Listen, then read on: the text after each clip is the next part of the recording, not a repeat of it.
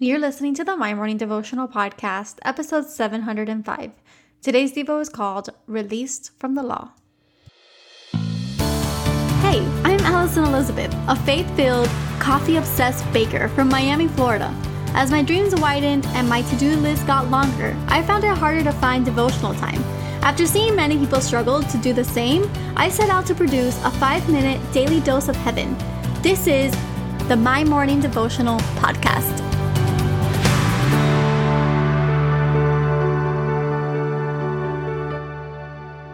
Good morning, everybody, and happy Friday. Welcome back to another episode of the My Morning Devotional Podcast. I hope that you guys are excited for the weekend ahead of you. I don't know what your plans are, but I hope they're good ones. On Sunday, my brother-in-law is getting baptized at my church. I'm really excited for this weekend overall.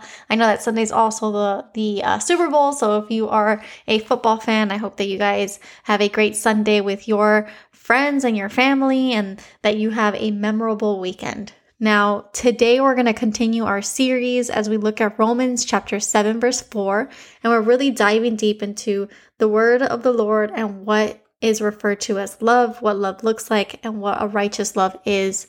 And so today we're going to be talking about how we were released from the law by what Christ did for us. So it says, Romans 7, verse 4 says, "Likewise, my brothers, you have also died to the law through the body of Christ, so that you may belong to another, to him who has been raised from the dead, in order that we may bear fruit for God." I labeled today's Devo, Released from the Law, because when Jesus died, he took the old ways with him. He had said that he had come to make a new covenant, and covenants are like contracts. You see, Jesus signed a contract with us, that when he died and was resurrected, we were released from the standard of the law. Now, this doesn't give us the pass to sin, but rather the want to live righteously. And it further proves that God looks at a man's heart and not at his appearance, because he wants to make sure that we are in right standing with him because we choose to live for Jesus, not because we are pretending to live righteously.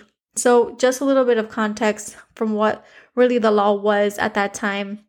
The Jewish people of this time had a series of laws that they were following. Laws that were given to them by God through Moses, and then other laws that were just created along the way. And so they had these set of rules, and the idea was that once a year they can atone for their sins by giving up a sacrifice and by essentially confessing these sins to a rabbi with this veil. So they would give their sins over to a priest, and that person, or really a rabbi, and that person will go behind the veil and will atone on behalf of the family. And this is what happens during Passover. And so what Jesus did when he died was take that and eradicate it. He split the veil when he passed from top to bottom, and that just signified that we no longer needed to present offerings to be sanctified, but that through Christ shed the ultimate blood for us to have atonement with the Lord and for us to have communication, direct communication with God. So when we say that we're released from the law, what that means is we have already paid the price through the blood and the body of Jesus. So what does that mean for us?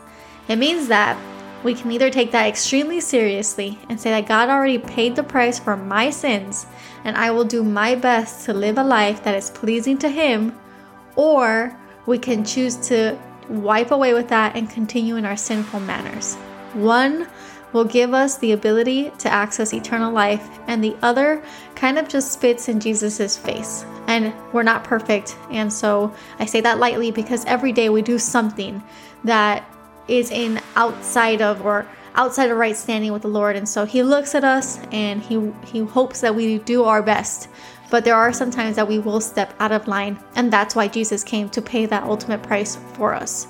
So earlier last week, we talked about how we needed to repent, return, and be restored. And that kind of falls over to today as well. So God so loved us that he gave up his only son for us, but we have the ability through Christ to understand when we step out of right standing and come back to the feet of Jesus, repent, and then be restored. And all of this is because we've been released from the law. So there's nothing that we can physically do to get us in alignment with the Lord.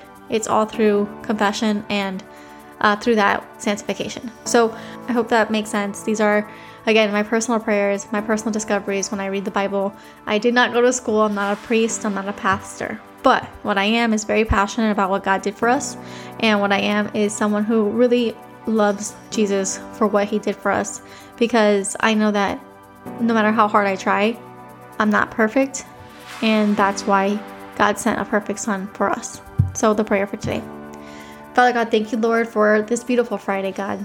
I pray that this is a great weekend for us all, and that we step into a beautiful time with those that we love. And Lord, as we rest this weekend and reflect on your goodness, we thank you for the love that you give us and show us. We thank you for the grace that you've given us. And we thank you that we have been released from the law. We know that with that comes free will in either standing in right standing with you or not, Lord. And so every day we try to live a life that is pleasing to you, to thank you for the ultimate gift that you've given us, which is the ability of eternal life. And so we ask that you bless this beautiful Friday, and it is in your Son's mighty name that we pray today and every day. Amen. So there you have it, your 5-minute daily dose of heaven. Thank you for tuning in today. I pray these devotionals empower you to take on your day. Make sure to follow the My Morning Devotional account on Instagram at MyMorningDevo. There you will find quick links to subscribe to our podcast and the written devotionals. Until tomorrow, I pray that not only your latte is strong, but your love for Jesus is stronger.